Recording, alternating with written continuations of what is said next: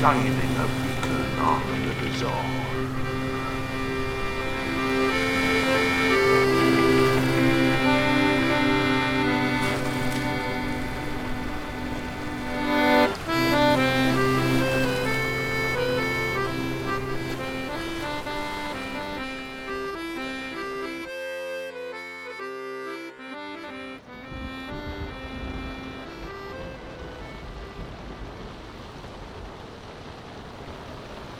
I tell you what, it's bracing down here at the harbour of Kraken Cove.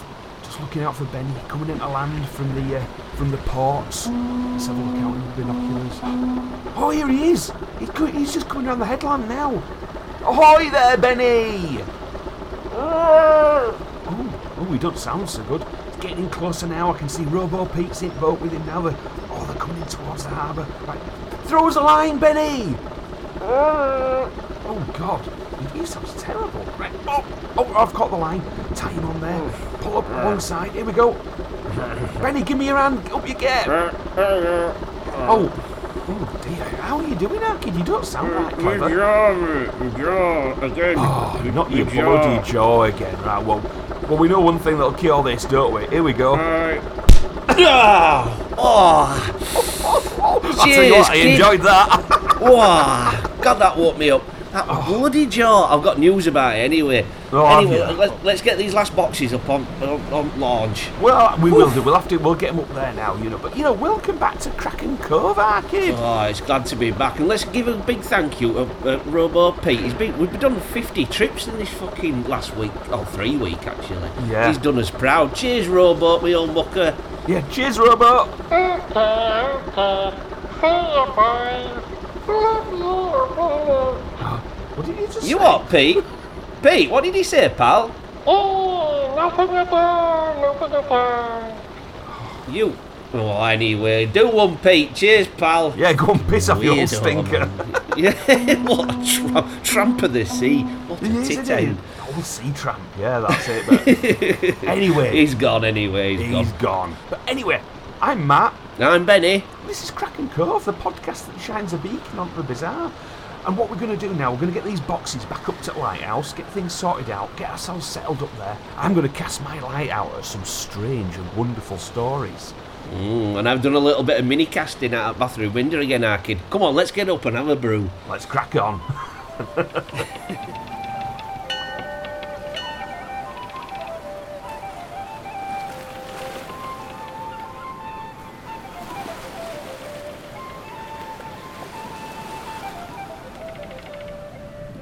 Here's that glass of brandy for you, Arkid. Oh, lovely. Oh, it's 10:30 this time, isn't it? We're getting earlier. It's nice. But we've got the fire on, you see. I've closed the curtains a little bit, so we've got a bit of a cosy evening atmosphere, haven't we? At this it has, hasn't it? No, it's settled. Is that I need it, honestly. It's a bit glary out at sea today as well, you know what I mean? I just need a dim room, a nice calm dim room. Well, that's it, you see, because it's a bit chilly out on the seas, because it's still cold weather, isn't it? You know what I mean? It is.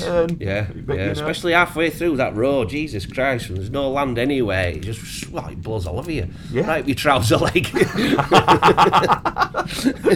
Blows all over walnut. Like a little kiwi. So what's this? You've been doing a bit of casting out. I've been doing a little bit of casting.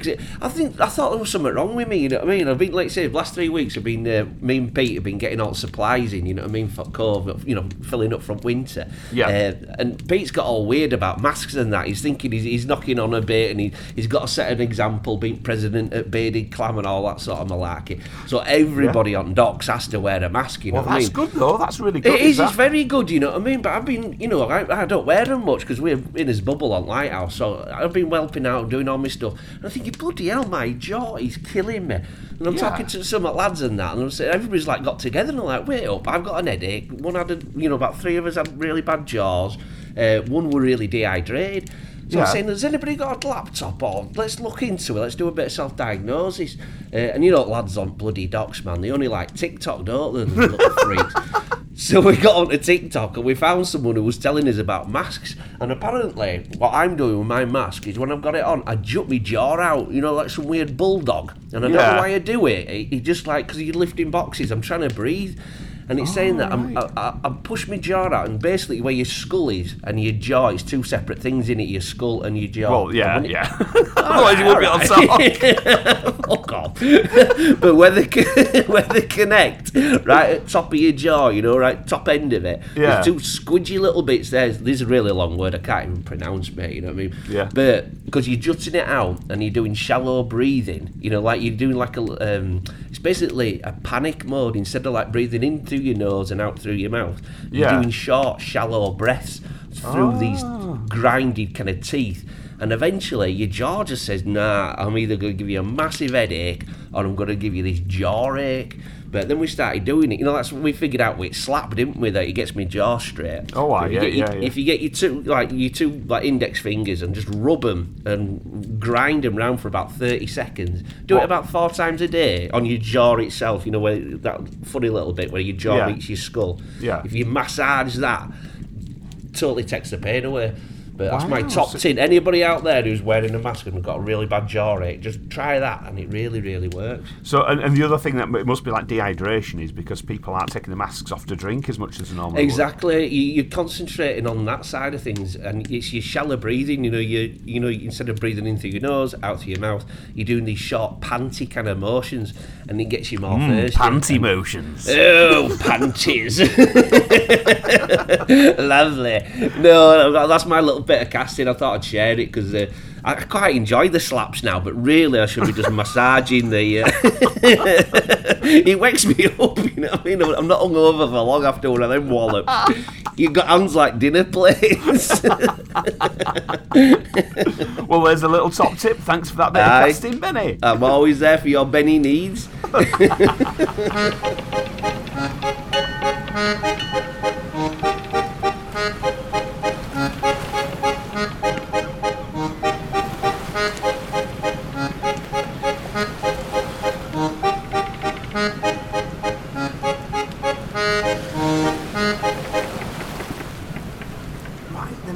So, first ship out of harbour today is one that I know you're going to like. This is a little cast that I've just got especially for you. Ooh, a little cheeky for Benny. Yeah, here we go now. So, like I say, we've got a bit of coziness, which is just right for it as well. So, this is 6 skeletons found in a wreck off the 18th century pirate ship sunk off Cape Cod. Oh, it's got it all. It's got it all. It's got it all. We're just missing the fog, aren't we? Oh, mate, is there something in the fog? My God, proper pirate skeletons. Yeah. Oh, so this super, is the ship. good. Yeah, this is a ship called the Wider, which is spelled weirdly. It's not like wider, like so like gaping or anything. It's WHYDAH, right? Wow. Is it a famous one? I've not heard of it before, but I believe it is because there's a whole museum around it. Oh. So, yeah, it's quite well sort of documented. So this is by Isis Davis Marks for the SmithsonianMag.com, right? Right.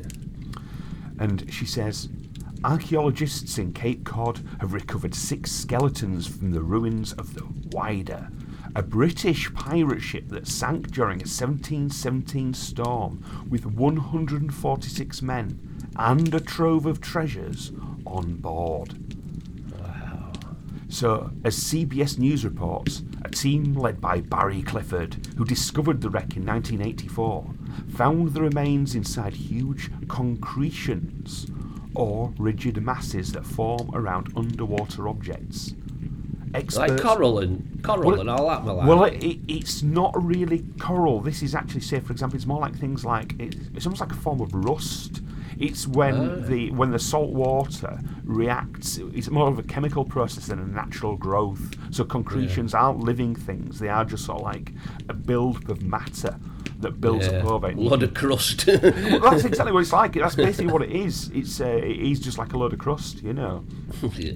So, pirate crust. Pirate crust is lovely stuff. So, experts at the Wider Pirate Museum in West Yarmouth, Massachusetts, now plan to examine the skeletons in further detail.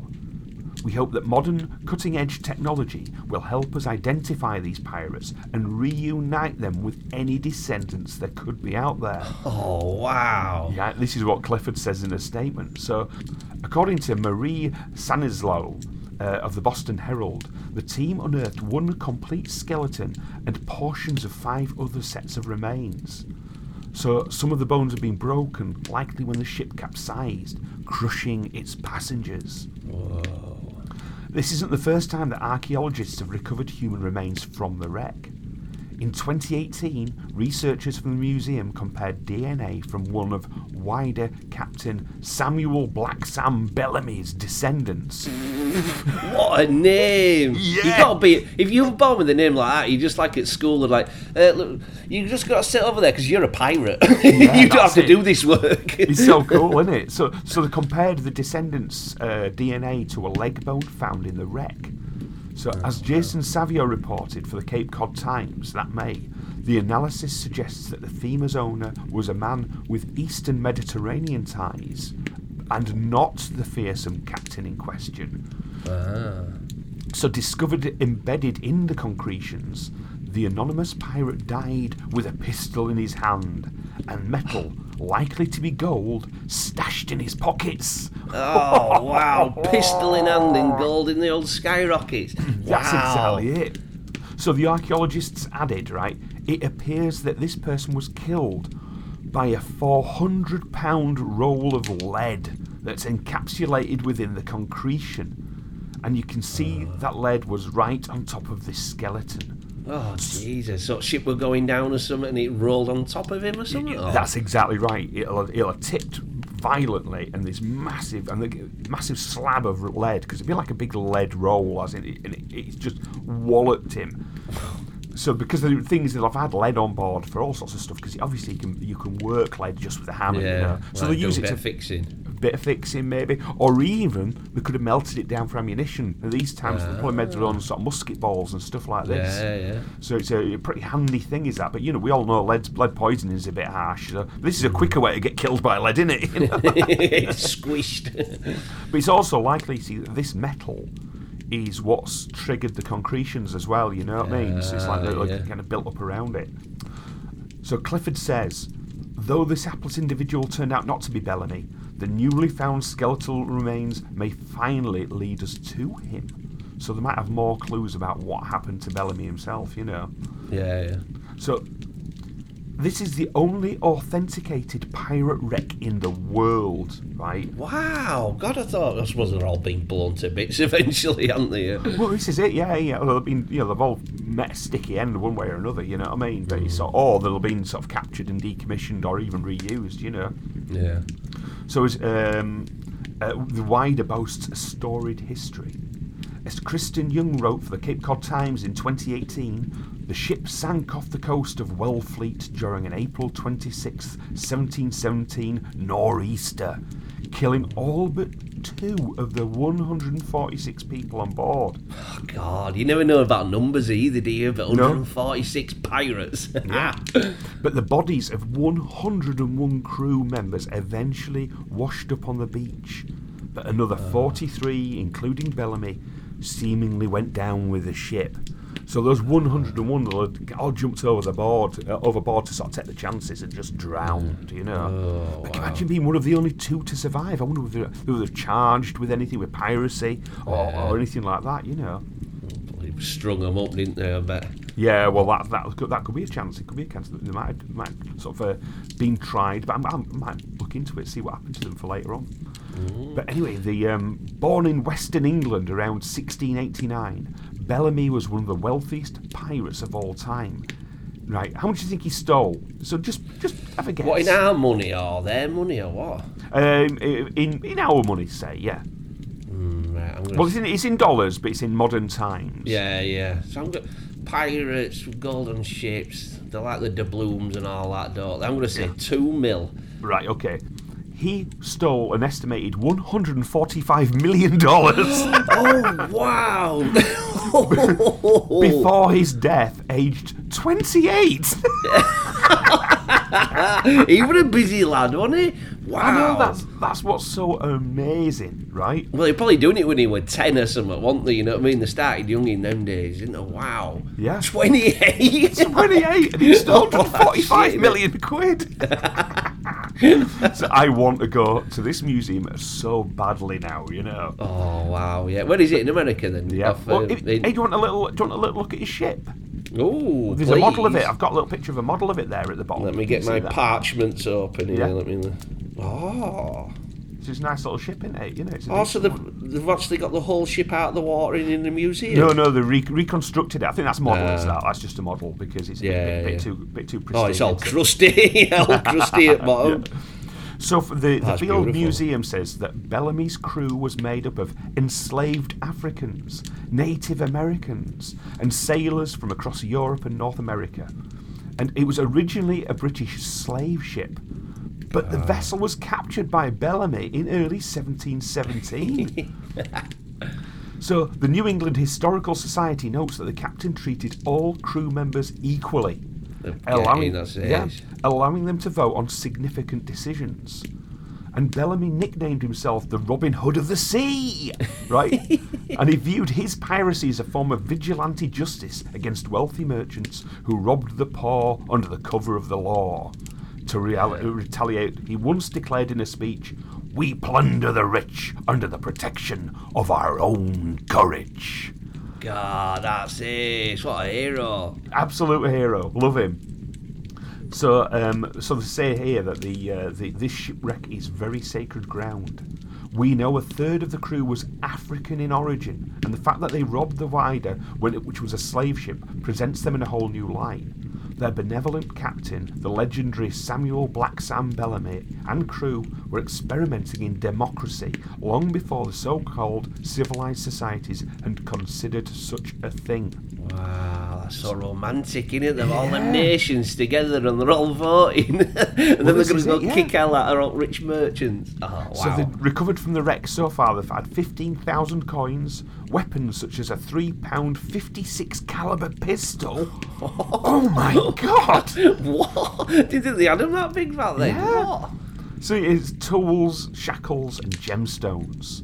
Wow. And according to the museum's website, it says, at the time of the wreck, the ship was carrying valuables from over 50 other ships captured by Bellamy's pirates. The wider collection, therefore, represents an unprecedented cultural cross-section of material from the 18th century. So there you go. We're starting off with a bit of piracy. What do you think of that? Yeah, that is just an incredible story. I'll just look. Ever since I was a kid, I love pirates. You know what I mean? Even more than cowboys, and I like my cowboys. You know what I mean? You are a cowboy. I'll tell you a funny one though. Which English comedian, a leg end comedian, went on Mastermind, and his topic were pirates, and he knew everything. He was just so good. I think he actually won that Celebrity Mastermind edition. Do you know, I happen to know this. It's Vic Reeves. Yeah, it is. That's such a cute thing to study, isn't it? He's just really into pirates. That's brilliant. I think it's good, you know. But well, like I say, there were heroes of a sort. You know, there were the governments didn't like them. They feared and hated them. Well, they sent him out as well, didn't they? Is it old Drake? Wasn't he a pirate? And that was working for Queen. Well, that's true, is that? I mean, there were basically all but named. There were pirates. They were known as privateers at the time. Yeah. And but like I said, they were just absolutely ruthless pirates going over there, sort of nicking the Spanish gold galleons, weren't they, and stuff like that. You know. It's crazy. You know, but I can understand why, though. I mean, in a weird way, if you wanted to disrupt, it's like now if we wanted to disrupt our enemies' sort of like a supply of money or anything like that. Say, for example, if there's another government who's causing loads of problems, the first thing we do is crack down. We have economic sanctions, don't we?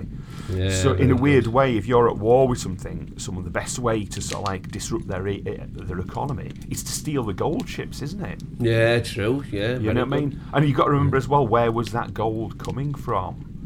South America, and they were tea-leafing it off the South Americans, weren't they? The circle's completing it, really, nicking it back. Yeah, nicking it back. That's what. The only way it'd have been better is if we'd take it back down to South America and give it back to the Incans and stuff. Yeah, you know? yeah. They were last week. They were killing each other on pyramids. I tell you what, though. Do you know what a pirate's favourite letter is? Go on. Go on, give it a guess. I know it. Go on. It's R. No, it ain't. It ain't R. It's the C.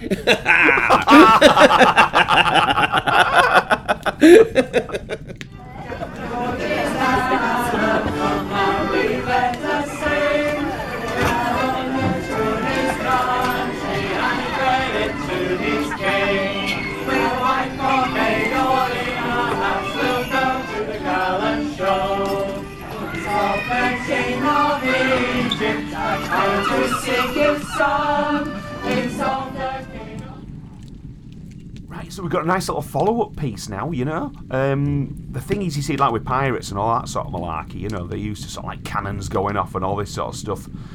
But where else do cannons go off but at gender reveal parties? Like last week's one. Was it last week or week before? It was last week. We did it, yeah. Alright, we got a follow-up on that dude. Dead dude. Oh no, we've got a new one. Give up. BBC News. Gender reveal device explosion kills father-to-be. Right. Another one. So, Christopher Peckney was assembling the device, right? It's like a little mini cannon, sort of like a device. So he's assembling this device in the town of Liberty when it exploded just before noon on Sunday. So police said the blast killed Mr. Peckney and injured his brother, Michael Peckney, 27, who was taken to hospital. So gender reveal parties are celebrations announcing whether expecting parents are going to have a boy or a girl. So the police have not specified what device caused Sunday's explosion. But New York State Police Department, its bomb disposal unit, are investigating the incident. They're saying it's some kind of pipe or something, right? They don't know what it is. It's basically, yet again, they made a pipe bomb by accident. By accident? Yeah. Like gunpowder pipe. Think about it, lads. Wow. Yeah.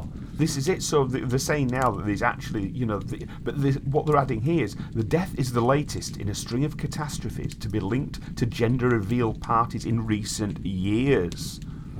So this is kicking off all over the place now, right? So we had it last week, wasn't it, where we had a mini cannon blew up and killed a guy. So we've got this guy now making his silly little bloody mini cannon thing as well that's blown up and killed him and injured his brother, you know. So I've done a little bit of diving into more gender reveal aggro, right? God, man, I can't believe this is a subject. This is insane. Go on.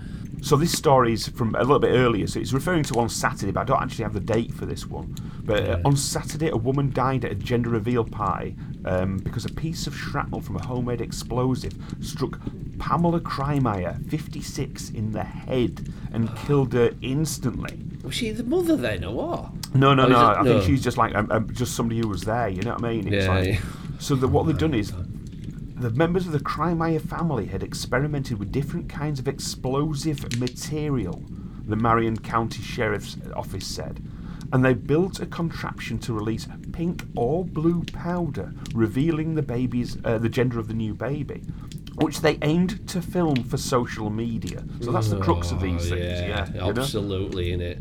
So, but instead, the device exploded like a pipe bomb, sending pieces of metal into the air that hit Ms. Krymeyer, who was standing 45 feet away. Oh, what? That's longer than 5. Oh, my God. Some pieces of debris flew more than 100 yards, right? So last year, in a different case, last year a man shot a target so it would explode with either pink or blue powder, but sparked a 47,000-acre wildfire in Arizona that raged for a week. Imagine it, you're like 3 days later, you open your curtains like, oh shit, it's still burning. No. So how about this? This guy, I just need to know more about this guy who did this one, right?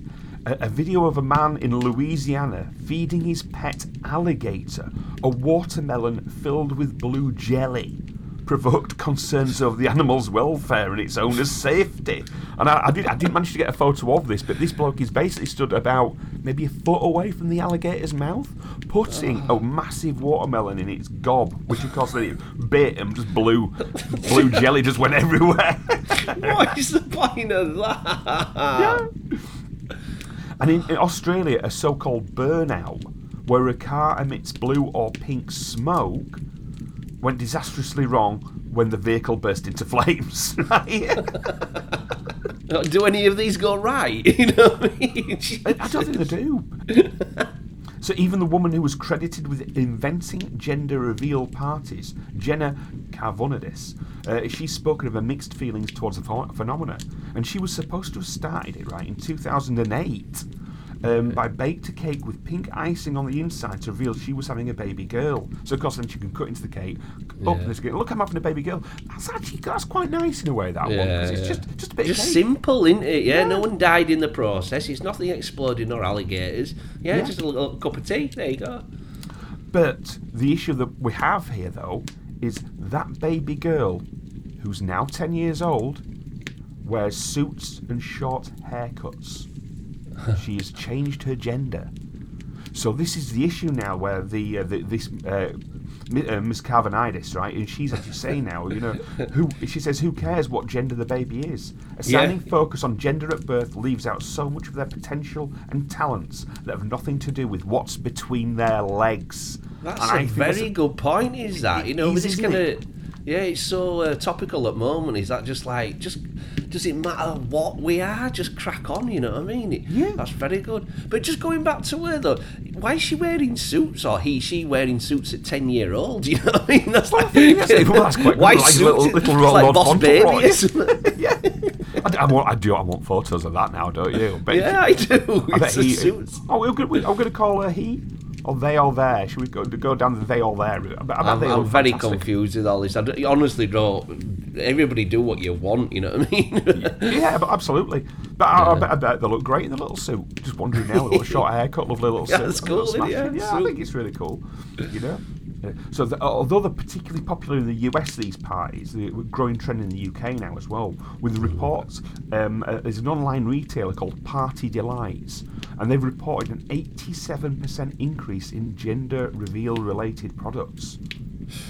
So it is all sales. That's all it is, really. It all just comes down to sales. You know what I mean? Yeah. And they're using like really hideously sort of stereotyped sort of things. So they're sort of saying like people are having special, pink princesses, and they're having like blue cowboys and all that sort of malarkey. But it shouldn't really matter. I mean, aside from sort of like having the psychological problems of really laying on thick the importance of being one sex or the other, which is totally outmoded now. I mean, because they're saying in some places in Europe what people are doing is, because like smoke grenades and fireworks have been used so much at these gender reveal parties, that protesters sort of saying that it doesn't matter whether you're one or the other are actually using red flares, like the actual sort of smoke guns and smoke bombs and stuff like that, to sort of like at protests. Now, I'm not even happy about that, because all that's happening here now is that we're just getting more and more sort of firearms, explosives, smoke and aggro. Let's all just calm down. It is aggressive, innit, and it's perverse. And at the end of it, you just think, there's a little baby there, an ickle baby. It's so far removed from an ickle baby, innit? Again, it's people just wanting to turn the attention on themselves for a start. That's what they want. They want the attention, and they want to do the old social media side of things. That's what they want. So they want a big flare up for social media on the TikToks and the Instagrams and stuff like that. Get all the attention on Facebook. And I think, no, you should just save your money as well. You could have a baby. Save your soul. Save your goddamn soul, you losers. You know what I mean? It makes me want to vomit when he saw this Facebook shit. It does, yeah. Calm your passions. Yeah. So when it comes to what we're saying here is, when it comes to babies, that's celebration enough, innit? Just celebrate your baby and stop all this bollocks before somebody gets change your nappy. Give it a good burping. Sing to it. Love it. You know what I mean? And fucking about in a field with a cannon. Sweet Jesus. The only colour reveal that really just happened between a kid's legs is brown, innit? Very true, and a little bit of yellow.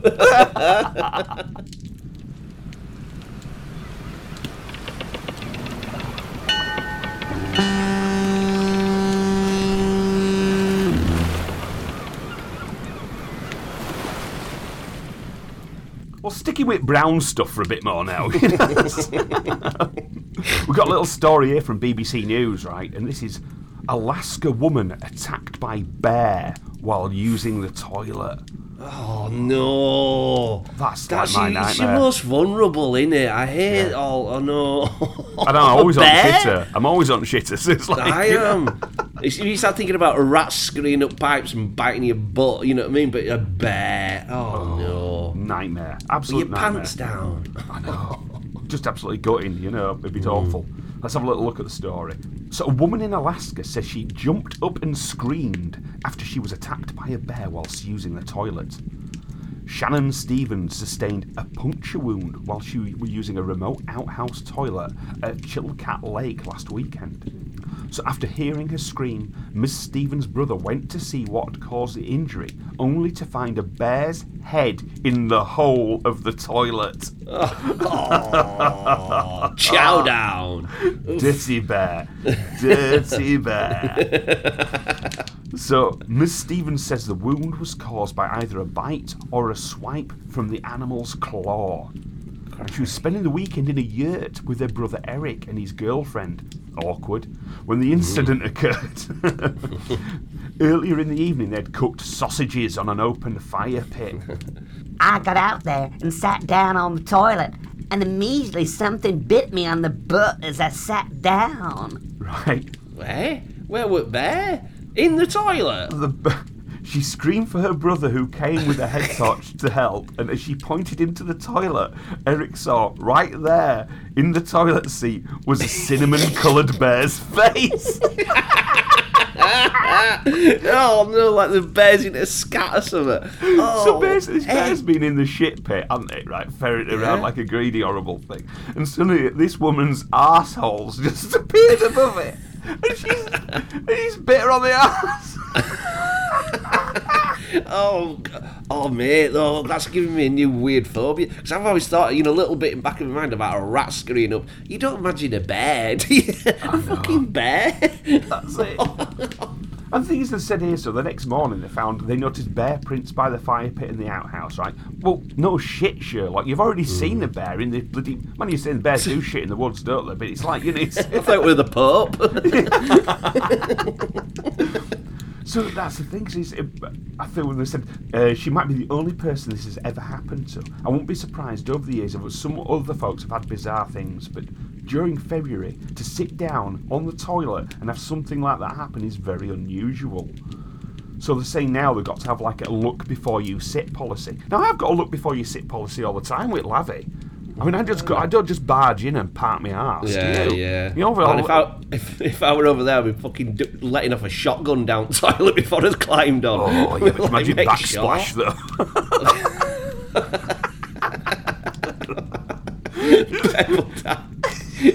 Imagine your face after that.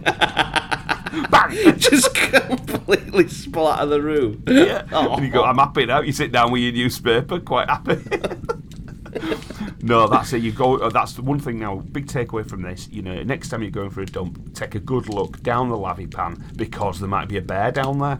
You just got to be. Can't be too careful, can you? I tell you what, he's lucky though, brother, isn't he? Imagine if he sat down, you wouldn't get bit on your bum. He's just going to swipe your knackers off, isn't he? Them dangling down. He's just going to. You wouldn't be able to resist though, would you? If you saw that lot coming. Oh no, yeah. Oh flop. Oh god. Can you imagine? I wonder if they managed to sort of crimp off a big curly whirly onto the bear's head before it went mad. Maybe he ate it straight down. Just opened up. No, man, no. Oh, you know how I feel about this. I feel really gippy now.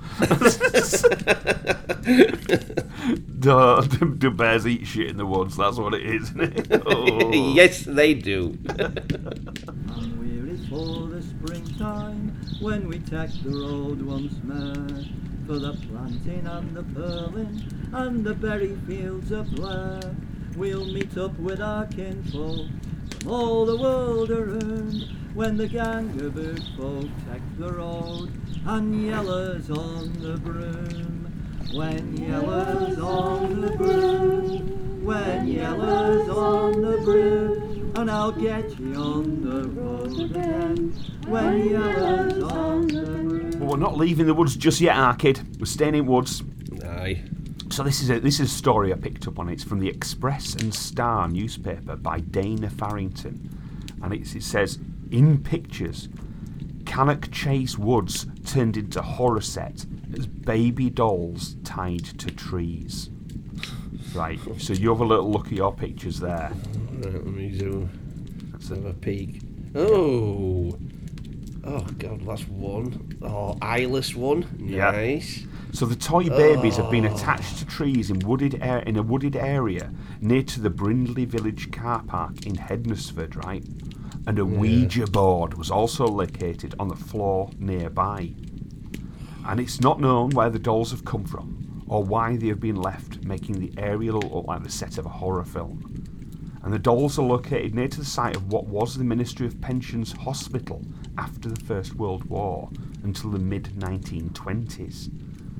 So, I mean, what I'm going to do, I'm going to post these up on social media, these pictures, so you can have a little look at those. So you can have a little look at those on my Twitter, which is @Kraken Cove, or you can look at them on Instagram @Kraken Cove Pod. And if you type Kraken Cove into Facebook, you can find us there as well. The pictures will be there. So they'll be all over the place. So what do you think of those pictures now, Arkin? What do you think of they're those? really, really disturbing. So they're all like different sorts of dolls. Some have got their eyes missing, looking like a little old lady. Yeah. The snow covering them and like crusty blood on them and stuff like that. That is really nasty. He's just bleak, innit? You know what I mean? Something about Upwards though, isn't there, when they're walking around and you just start finding something weird. You're like, oh, it's a horrible place to be. I found a few things like that in the woods before, and you just sort of think, oh, no, I'm not happy about that, you know? Yeah, like hung up animals and stuff like that I've found before. It was just like, what's going on? Let's get out of here. Well, the issue they've got here is, right, they've obviously sort of like fastened these dolls up to create a spooky sort of scenario or whatever, you know, a feeling of spookiness. And then they've used this Ouija board because it's like burnt candles by it and all sorts of things. And I think they're messing with fire in a way that they're probably, those people that don't realise, whoever's done this, they are meddling with something much worse than they could possibly think, right? Because did you know anything about, have you heard of Cannock Chase before? Of what, sorry? Cannock Chase. That's where this is all set. This is where all this right. happened, right? No, never heard of it, pal. Well, Cannock Chase is somewhere that's been on my map for absolutely ages. It's one of those places it's an area of high strangeness. Is Cannock Chase, wow. right? Now, the main one that I know Cannock Chase for is it's an area where black-eyed children have been sighted, right? Now, do you know the phenomenon of black-eyed children? I've heard of it. Yeah. I've never gone deep dive into it. I've just heard the sightings of it. It suddenly sprang up like Slender Man-ish times, didn't it? Or a year or two afterwards, like a new phenomenon, wasn't it? Shadow people and all that. Yeah. Well, we've actually got a story here from Mike Lockley of Birmingham Live, right? And black-eyed child returns to haunt Cannock Chase. So a leading paranormal investigator has scoured Staffordshire beauty spot following chilling sightings of a spectre known locally as the Black-Eyed Child. Lee Brickley launched an in-depth investigation of Cannock Chase after reports that the ghoulish apparition has returned to the sprawling heathland. The child was last spotted 30 years ago, sparking worldwide interest, and is today a cult internet sensation. But latest descriptions of the girl, who has coal-black pits for eye sockets, are identical to those chronicled in the early 1980s. So Lee he was author of a book about the paranormal, was stunned recently when he received a new eyewitness account of the black-eyed child. So alerted by what sounded like screams, a shocked woman came across the wandering, sightless spectre while walking Birches Valley. We instantly started running towards the noise, she said. We couldn't find the child anywhere and so stopped to catch our breath. And that's when I turned around and saw a girl stood behind me. Yeah, no more than 10 years old, with her hands over her eyes. It was as if she was waiting for a birthday cake. I asked if she was okay and if she had been the one screaming, and she put her arms down by her side and opened her eyes. And that's when I saw they were completely black. No iris, no white, nothing. And I jumped back and grabbed my daughter, and when I looked again, the child was gone. It was so strange. So this is the earlier sighting, which took place in 1982, right? So in the summer of 1982, my aunt was 18 years old, and she and her friends would often meet at Cannock Chase in the evening time, probably in much the same way many teenagers will do today. So one evening, just before dark, she heard a little girl frantically shouting for help.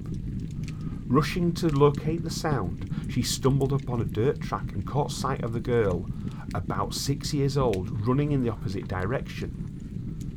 And when my aunt caught up with her, the girl turned around and looked her in the eyes and then ran off into the dark woodland. Her eyes had been completely black with no trace of white. And there was a police search, but to no avail. And at the time, no one had any reason to believe anything paranormal was going on. And the girl certainly appeared to be of flesh and blood. So what do you think of that? Oh, it's terrifying, mate. I swear to God, I prefer to get beaten up by Freddy Krueger, you know what I mean? At least you've got a weird chance. That's like some haunting. That'll take your soul. What is that about? Like, so. And 30 years ago, I thought this was quite a new phenomenon, this. I didn't know it was 30-year-old, you know, one of the first sightings of black-eyed children. No, well, the earliest sightings were actually... I can remember one of the early sightings in America. I haven't got the details with me here now. This is just sort of like a memory of it. And it was when you had to... I think you had to sort of like... You know, like phone contracts. If you had a mobile phone, like an actual car phone. Oh, yeah. I think you had to like go down to a particular place and like renew like a license sort of thing. I think it was something like that anyway, if I remember rightly. I might be wrong. And this guy had actually pulled up to sort of do this, whatever transaction he had to do, and he was just messing about in his car at night. And there was a kid starting sort of tapping on his window saying, "Hey, mister, you know, we need a lift. You know, we need to get home and we need a lift."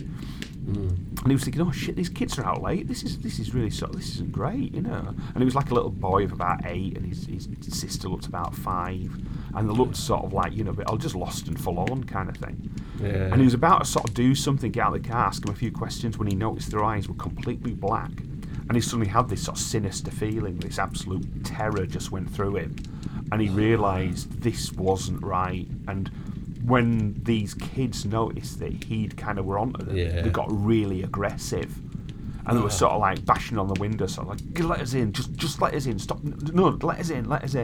And he didn't even get out, he just peeled it out of there, just floored it and got away. Oh, man. And I tell you what it reminds me of, we read it when we were young'uns, were it The Changeling or something? You like that was. story of, what book was that in? That were horrible, with eggshells and that, and she looked round and her little brother or sister out of pram had been swapped, hadn't it? Yeah, I were only thinking of that book recently. It's incredibly sinister. I don't think it was Nicholas Fisk. But scared the pants out of me, did that? We're only proper young when we read that. Oh, 1 second then. Well, I've actually done a bit of a research into that, and I can't find any sort of sign of that book. I'll have a bit of a deeper dive later on and see if I can find out the author, because basically what it was I think it was a young sort of like a teenager or something had pushed his baby sister in the pram down to like the sweet shop or something. And when we were kids, he was quite all right to leave like a pram with a baby in it outside a shop. You just did that, you know. And when they've come back out, the baby wasn't right. It was just this weird goblin child was there being swapped out, and he was absolutely, he or she, whoever it was in the shop they were frightened to go home then, thinking, "Oh my God, I haven't got the same baby." It was a terrifying story. They were awful. And if anybody out there does know what it is, you can get in touch with us at crackencovepodcast@gmail.com. You can send us a little email about that if you know the answer. That'd be grand. But the thing is there, you see, he's a little bit like that. It's almost like these children aren't quite right, the black-eyed children. They're sort of like these odd creatures from beyond. And but apparently what it is they really want to do, they want to get in your house. That's the thing they want more than anything else. Yeah, they want to get in your house. They're knocking on people's doors. That's the main thing they're doing. And they're knocking on people's doors and going, "Can I come in, please? Oh, I need to make a phone call. Oh, we're hungry. Oh, we're a bit lost." Or the really popular one is, "We're waiting for our parents to pick us up. Can we come in and wait?" And these like kids turning up on all over the place, sort of like sometimes it'd be like sort of like 2 in the morning they'll turn up, or like 11 at night, and it's like -5 outside, and they're bare feet in a t-shirt. Oh man! And they're like that. But there was a case of one couple who did let them in. I'm about to ask, was anybody let them in? Oh God, what happened? And what happened was they were like an elderly couple, and they were just looking out for a couple of kids. And when they got them in the house, the kids just kind of stood there and stared at them in a sinister kind of way. And then one of the kids kind of broke off and was trying to do something in the house, and they got a bad feeling, and then they were sort of thinking, "Oh, hang about now, don't be messing about." And suddenly the older gentleman, he started to fall ill, and he basically, I think he started to hemorrhage. He was starting to bleed from his nose or something, and he collapsed. And then suddenly the woman started to feel ill as well. And they were frightened of these kids and thinking, what we're going to do here. And then suddenly they both got together again, the kids, and says, right, well, our parents are here for us now, we're leaving, bye. There was no sign of anything outside, they hadn't seen anything, nothing. The kids walked out, and she rushed to look out after them, and they disappeared. And she ended up suffering a prolonged illness, did the woman, and the old man died.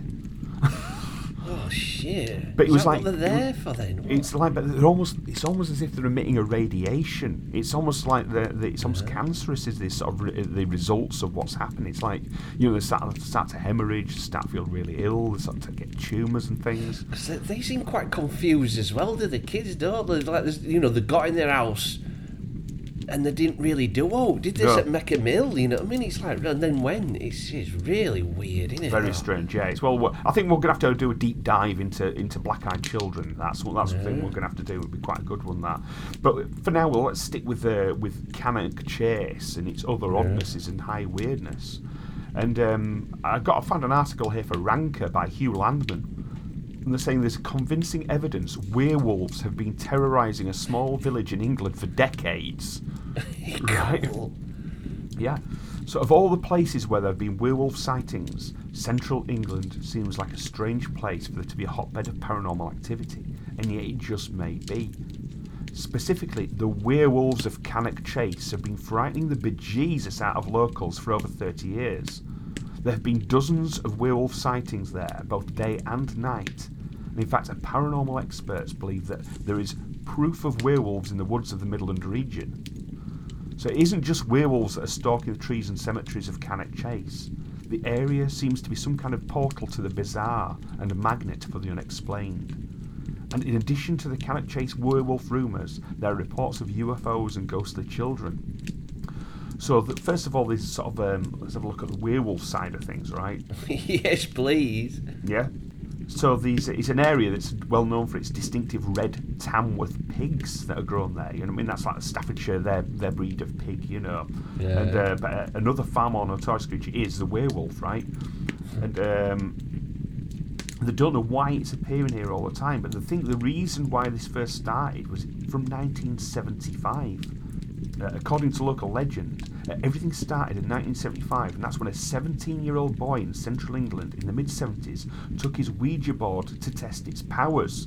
So it's, yet again, Ouija board, down these woods, right? And he said he would trade the devil his soul for the power to turn himself into a werewolf.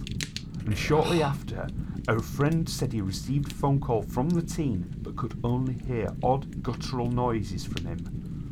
And the same young man was found dead soon after, and he'd killed himself using a silver knife. So there you go. So that's a bit of a weird one, you know what I mean?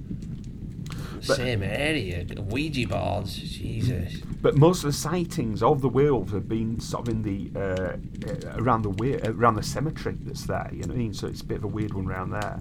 But it's the cemetery in Cannock Chase is a resting place for thousands of German and Austrian soldiers who fought in World War I and II. Which I don't know what they're doing there in Cannock Chase.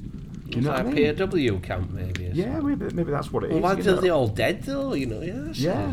So they've been appearing around there, which is a little bit odd, you know. But they think the Cannock counties are werewolves that have maybe sort of somewhat evolved because there's so many of them or whatever. You know, they think they might have evolved. So they're saying werewolves in the night go together like Dracula and blood. After all, legend has it a werewolf transitions from man to wolf when the moon is full. However, the Cannock County monster seems to be an exception to this rule. And in 2007, a postman reported to a local ghost hunting club that he had seen the creature. Stranger still, it happened while he was delivering the post. And the letter carrier said that at first he thought nothing of the creature, believing it to be a dog, but he was surprised when the animal stood up on its hind legs and ran away into the woods like a person. And this was in the daylight. So what they're thinking the werewolf may be the result of sick experiments, and he may not be the only one. So according to urban myth, after World War II, the government of England and the United States conducted experiments on humans similar to the ones the Nazis were undertaking. And one such experiment was crossbreeding a human with a pig. Oh man. But this now is the Cannock Chase pig man is seen just as much as the werewolves or the black-eyed children. And this is a beast that's meant to be 7 feet tall, with the head of a pig, including a giant snout. Oh, wow. 7 foot bar. But they're thinking here, there's footage that's been caught by people. There's actually film footage out there of the werewolves being seen. Numerous sightings of the pig man. There's UFO activities gone on here. This is like I say, an area of extreme high strangeness. Very odd. I think what we need, as soon as lockdown's over and done with our kid, I think me and you need to pack up as tents and get down to Cannock Chase. Mate, what do you think? I'll be well up for that. Well up for it. Yeah. Just going back to it though, if you think they've been doing experiments, maybe that's why all Germans are in the graveyard. They're not, they're bringing them in for the experiments there. Maybe so. Oh, that'd be a horrible thought, wouldn't it? They were on a little bit of an offshoot, and it's one of Benny's weird things I've seen on TV, but it was like an English-made film, and it was about people sneaking into this hospital to see what they were doing, and this young kid finally got into the hospital, after like 3/4 of the movie, and he saw this like young lad sweating in bed with covers up to his chin, Yeah. and he's shivering, and that is this kid.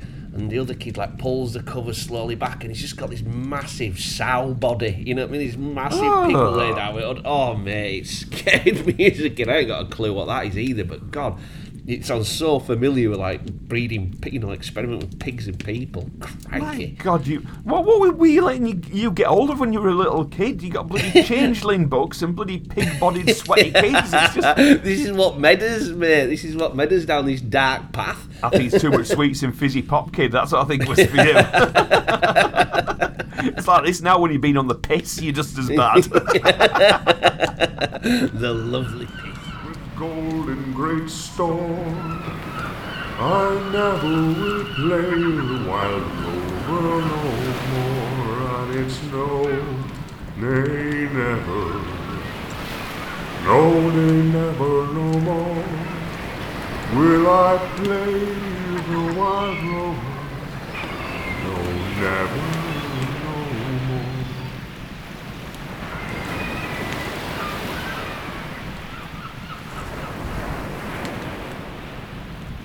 So I think what we need now, I think we need a bit of a palate cleanser, our kid, because, all that stuff's quite dark, innit? It ain't half my head spinny. It's all spinny and dark. So what we need is a little bit of culture, I think, Yes. Yeah, so this is something that's kind of come across my path, which I found really quite impressive, because I like a bit of unusual music, something that's a bit different for the old ears, I like a bit sort of like a big fan of the old Brian Eno and a lot of electronic that, all sorts of stuff. But here's another band that you might or might not have heard of that I think they're absolute quality myself. And this is a band called the Eccentronic Research Council. And That sounds cool. I've not heard of it, but that sounds really cool. Well, they've got a new project that's coming out, and this has been written by Patrick Clark for the online magazine The Quietus, which I think always sounds lovely. Does that? I've read a few things on The Quietus. It's a very interesting little site, so it's worth having a check out. Get yourself across there, have a bit of a read. But this is the Eccentronic Research Council detail the Dreamcatcher Tapes sequel. The project of Sheffield-based musicians Adrian Flanagan and Dean Honer have shared details of a sequel to their 2015 release, the Dreamcatcher Tapes. Now, the first release was birthed to mark the 50th anniversary of the BBC broadcast of Delia Derbyshire and Barry Bermange's Inventions for Radio, The Dreams.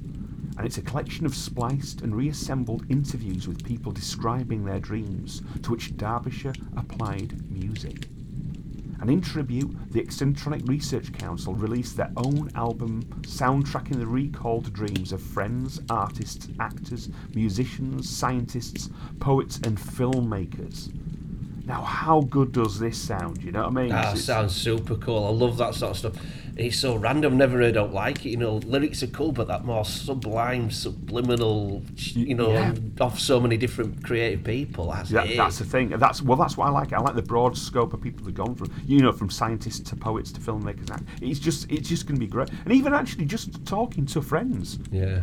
So, you know, like you say, so there's a lot of people they're going to have an interesting point of view and an angle on the world, and I think I just cannot wait for this. I mean, I haven't had a chance to listen to the first one, the 2015 Dreamcatcher tapes, but I have heard other work by the Eccentronic Research Council. And if you want to know what kind of music it is, it's very much in the vein of Delia Derbyshire and that kind of almost early pioneering electronic music of the sort of 60s and 70s. Oh, sweet. You know, where the there's best ones. Yeah, where you get that weird oscillator sort of sound, you know what I mean? Yeah. And if you don't know the music of Delia Derbyshire, she was, well, most famous work she did was really for Doctor Who, and she worked on the BBC Radiophonic Workshop. That was her sort of like main sort of like. I've heard of her. Big Dave knows her. You know what I mean? He's got a lot of her stuff. Yeah.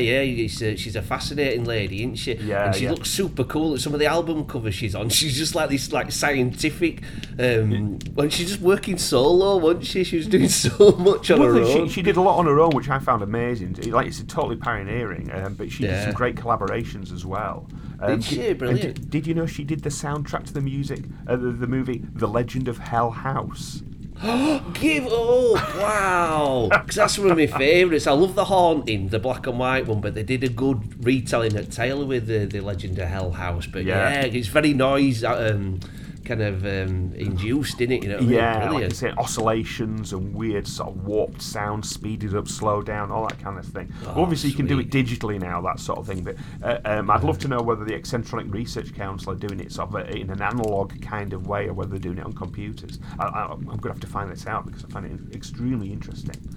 Yeah. So, during lockdown, Flanagan and Hohner once again put out a call to musicians, nurses, teachers, writers and more to record their dreams into their phones for the Dreamcatcher Tapes Volume 2. And you can watch a video for Maxine's Dream, featuring the regular ERC collaborator Maxine Peake. Right, so there's a link on the thing, so you can go to the Quietus, look up this piece, and there's a link to the video there. I need to see it. Yeah, well, I think you'll be able to sort of like tap into it on maybe YouTube as well. I'm sure it'll be there. Yeah, so just look up, the ERC and look up Maxine's Dream, right? Wow. So speaking about the video, Peake said, "I don't get out of bed for less than 20 quid. Luckily, I don't have to. My most challenging role to date. All my own stunts. I'm very proud of my intricate and thoughtful work on this, and I'm waiting for my call from the Academy. Enjoy!" Well, I'm a big fan of Maxine Peake. I think she's one of the most talented actors and writers that we've got going on, really. And she's a great advocate for the North, which is even better. You know what I mean? I just think anyone, you hear a Northern accent here and there, and you just think, oh, well, you don't hear it often. But when you do, you just think, yeah, it's one of us, you know. Yeah, totally, yeah. And she's been in a lot of different movies as Maxine Peake, and a lot of TV. I mean, I think she started on Dinner Ladies, I think it was. Yeah, I think it was. First time I noticed it, yeah. Yeah, and then she's been the main part in a thing called Silk, which is like a legal drama, and that sounded really good. I've not had a chance to catch that one.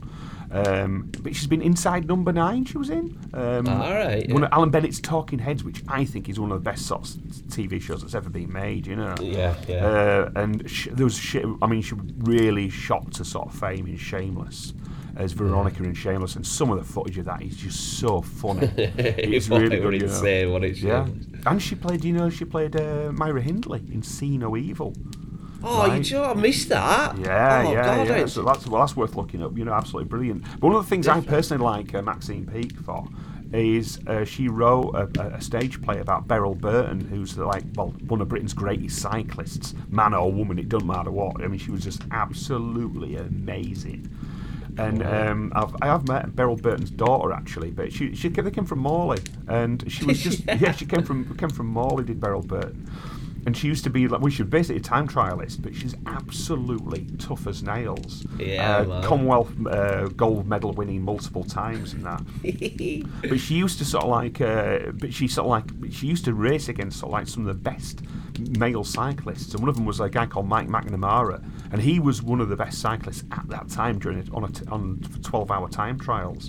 Yeah. And he was doing a cracking time. He was on the way to sort of win when all of a sudden Beryl Burton came past him, right? And just gave him a look, and he looked so devastated, right, that she offered him a licorice allsort. I love stuff like that. That is it. So Oh, Maxine yeah. Peake has written a stage play for this, and I think she's a great advocate for sort of northern talent, and Yeah. in all its forms there, be it sport, writing, music, or anything.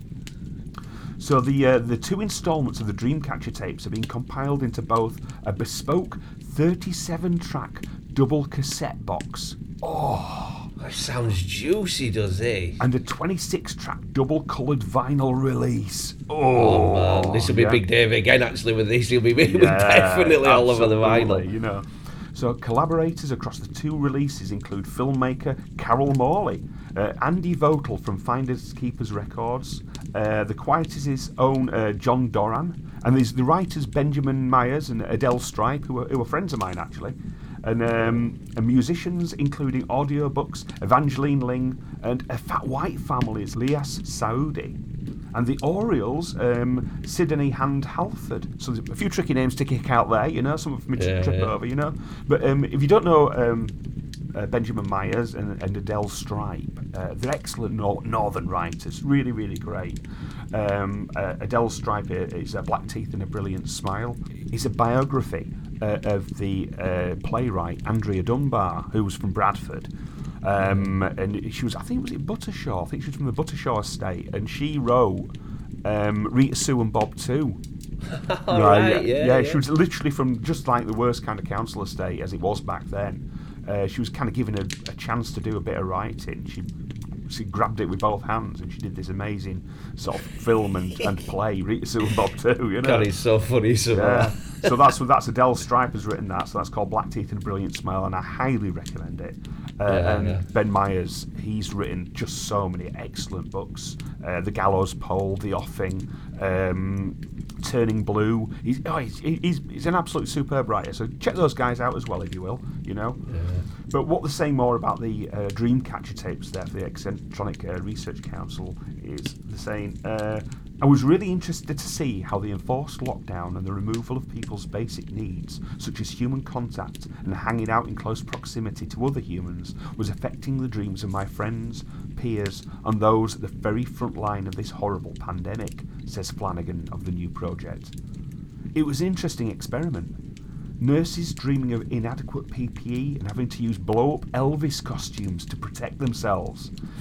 Teachers dreaming of zombies and lots of people dreaming about sex.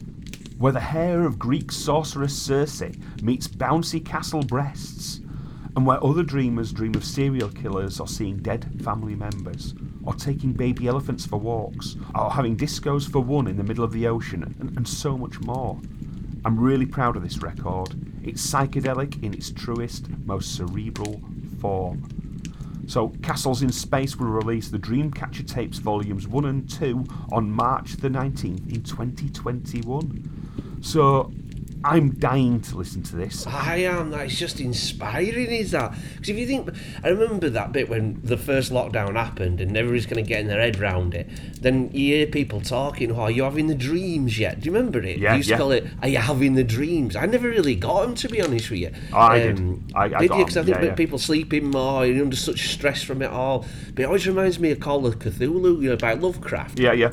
It says with Cthulhu stirring at the beginning of it, and all the different weird old cults are kind of stirring him up and knowing it's coming. All the sensitive people, the artists and the painters and the poets and all that, were suddenly struck by these weird, vivid dreams, you know what I mean, about the time. And Yeah. It just really reminds me of this sort of thing. It's just, it sounds excellent, so topical, and it's such a bizarre, beautiful thing to get into. I love it. Well, this is the thing I really like as well, is tapping into more than just sort of like, again, the NHS has just done such an amazing job, the doctors and nurses and everything, but I think it's sometimes easy to just focus on what they're doing, and you've got to realise that there's other work going on too, and I think creative work is actually just as important in some weird way for keeping us all going, you know, because our minds are sort of atrophying, they're turning to stone, and the only thing that can help them in a weird way is the dreams bursting out and creating sort of their own little images and worlds. Yeah, you People got are to so feed bored. your mind. You got to feed your mind, like the Dormouse said, dude. Yeah, okay.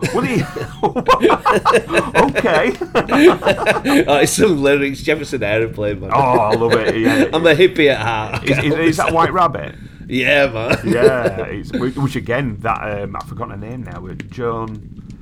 Oh, I can't remember her name, the lead singer, but you can hear an isolated track of her singing that, and it's the most amazing, just amazing piece. Yeah, that's worth looking up. But no, when you're talking about, we're still in lockdown now. We still need to feed our heads and our spirits and our souls, and I think there's no better way of doing this than trying to get hold of a couple of the Eccentronic Research Council's Dreamcatcher tapes, because I think they're going to really boost the cerebral cortex. I think they're going to sort of feed, like I said, I think they're going to feed our brain or feed our head. You know? Yeah, man. Sounds big good. Complete stereo into our bath for that, mate. I swear to God, I need it in the bathroom. Lights off for that one. Yeah, and in the meantime, they're there on online or wherever you want to go get yourself a record by the Eccentronic Research Council, and go look up all those other great artists' back work as well. So looking forward to it. I have to say thank you to him for doing something as magical as that. It sounds, like, so inspiring. I can't wait for it. I literally can't wait for that. Can't. Yeah, I know. I just got to say, well done to them. Well done, guys. Yeah, looking forward to it.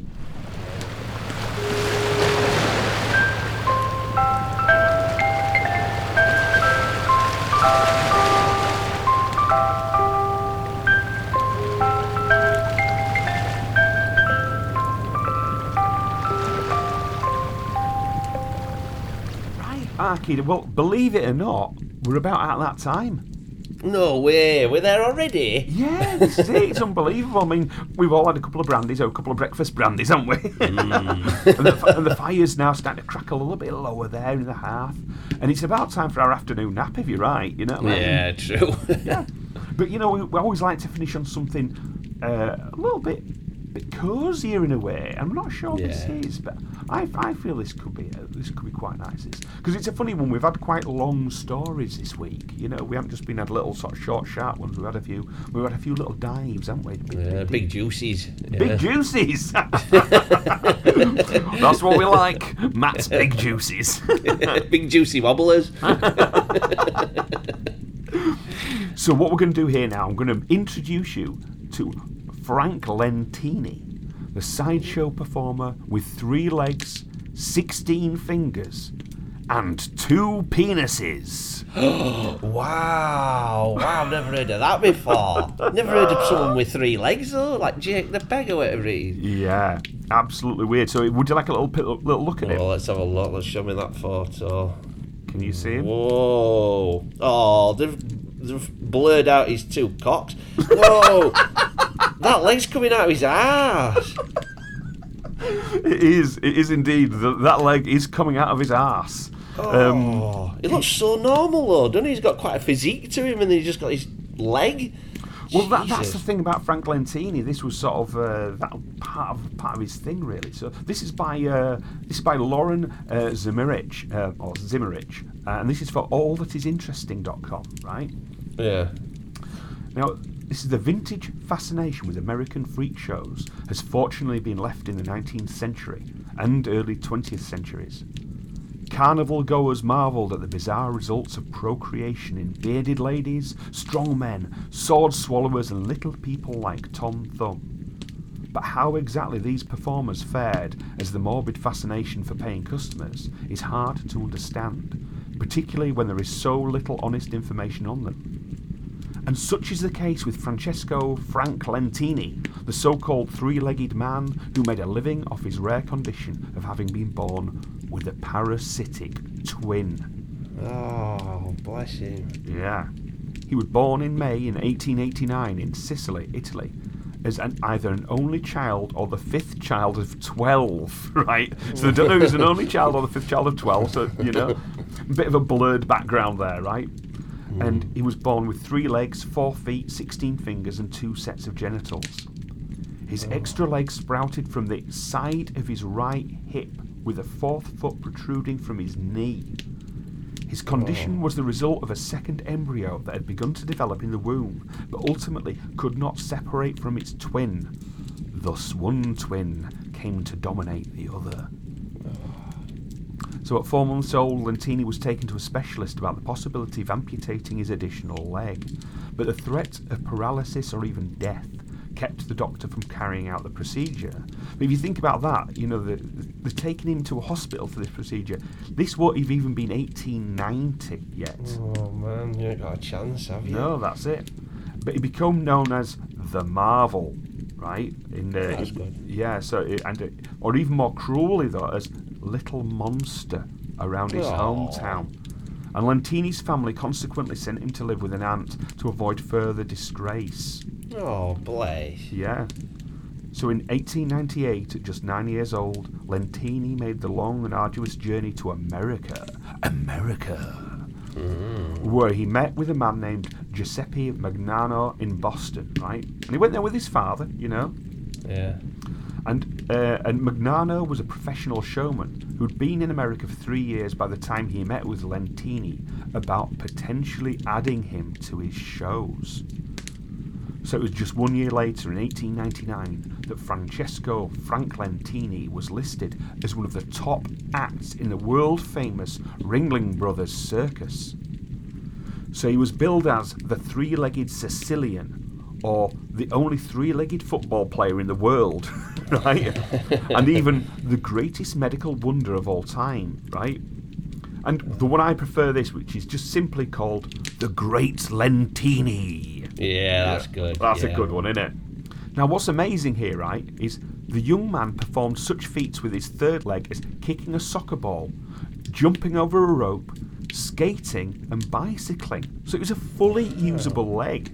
God. But in addition to his athleticism, Lentini was also quick-witted and funny. Known for giving interviews while using his extra limb as a stool to lean on. Right? He does look like he could just lean back on it, yeah? Lentini would answer questions that range from the innocently curious to the explicit. Whether discussing his hobbies or the particulars of his sex life with an extra leg, the three-legged man was able to give hilarious answers to some rather intrusive inquiries. When asked, for instance, if it was difficult to buy shoes in a set of 3, Lentini responded that he bought 2 pairs and gave the extra one to a one-legged friend. Right? And he had a knack for charming self-deprecation, was known to joke that he was the only man who didn't need a chair because he could always rely on his third leg as a stool. And during his time travelling around the US, Lentini learned to speak English and was known for his poise, intelligence, and unabashed pride in his deformity. And he amassed great fame and fortune. Oh, that's great. Yeah. What could he do with his second cock? All sorts. All sorts, yeah. But despite his unconventional career path, Lentini was able to use his charisma to woo a young actress named Teresa Murray. And the two were married in 1907 and went on to have 4 children: Josephine, Natalie, Francesco Jr. and Giacomo. And while Lentini and Teresa did eventually separate in 1935, this would not stop the great Lentini from finding love again, and he would go on to spend the rest of his life with a woman named Helen Shoup. So, if you think about that, one thing I wonder is there a genetic difference between which of his todgers does the business? Yeah. God, I wonder if it were actually working as well. His leg were working, wasn't it? Well, I believe it was fully working, was the old... The old John Thomas. Yeah. Wow. So can you imagine that? I tell you what though, I love that, you know, he's took something where people could be like, class it as a deformity, and he just like totally embraces it, takes piss back at him. He's got a line for everything. He uses intelligence, his strength, and he's a bloody ripped young bloke, isn't he? There, you know what I mean? He looks a dude. Well, he's a good-looking guy. I mean, there's no two ways about it. But as you quite rightly say, he's taken what has been given to him and he's kind of run with the ball. And I think really fast. Yeah, no wonder he's got 3 legs. But that's the thing, you know. This is what we all should take, sort of like a little bit of advice from Frank Lentini. He's, you know, people might argue that he's been sort of, you know, sort of dealt a bad hand of cards, sort of thing. But he hasn't. He's taken what he's sort of got and he's made it into a winner. Yeah. Lentini performed in sideshows with the Ringling Brothers Circus and in Buffalo Bill's Wild West show. Wow. Right. And by the time he died of lung failure at 77 in 1966, he had not once stopped touring. So he just worked his entire life, right? So in 2016, 50 years after his passing, Lentini's hometown of Rossolini in Sicily celebrated their unconventional hometown hero by way of a 2-day memorial festival. Good. And the memorial invited any and all of Frank's descendants near and far. Now, while sideshows have fallen by the wayside as America's primary form of entertainment, the public's fascination and even romanticisation of the era has never fully left the collective consciousness. Now, the film The Greatest Showman, remember that, came out in 2017? Oh, yeah. Yeah. Features a rotating cast of sideshow characters, all based on real-life performers. And naturally, Francesco Frank Lentini made an appearance, played by the actor Jonathan Redivid. The success of Frank Lentini serves to remind us of just how amazing and fantastical the fully realised American dream can be. Viewing his parasitic twin as an asset rather than a hindrance is undoubtedly one of just many reasons that Francesco Frank Lentini found success and happiness in America. And he said in his later years, "I've never complained. I think life is beautiful, and I enjoy living it." Oh, that's so good, man. Life is beautiful. Of course I like it is. that, man. Yeah, absolutely. Yeah. So, like I say, we should all be a little bit more like Frank Lentini. I think he's a guy who knows what he's about. He knows his onions. He knows his stuff. And he's probably seen a hell of a lot more than we have. I mean, what bloody Buffalo Bill's Wild West show? That went everywhere. It came to near the Cove back in the day, That Yeah, went, they saw it here. Yeah, it was absolutely mad. It just toured everywhere and made an absolute mint. And I just think that's fair play. Is that great stuff? Yeah. So So yeah, I think it's time for us to now wrap things up. Yeah, with that inspiring story arc it is. That's fantastic. So that's what I mean. We could have seen that as a little bit of a sad story, but it wasn't, because Frank didn't allow it to be a sad story. He made it a happy and inspirational one. Yeah, man. Right, so it's time for our little nap arcade. Yeah, so, I'll get tucked up on the couch. Oh, no, I'll just get my feet up on a little coffee table here and have a snoozing chair. So it's going to be a big goodbye from Matt. And it's a bigger goodbye from Benny. Take care, guys. See ya.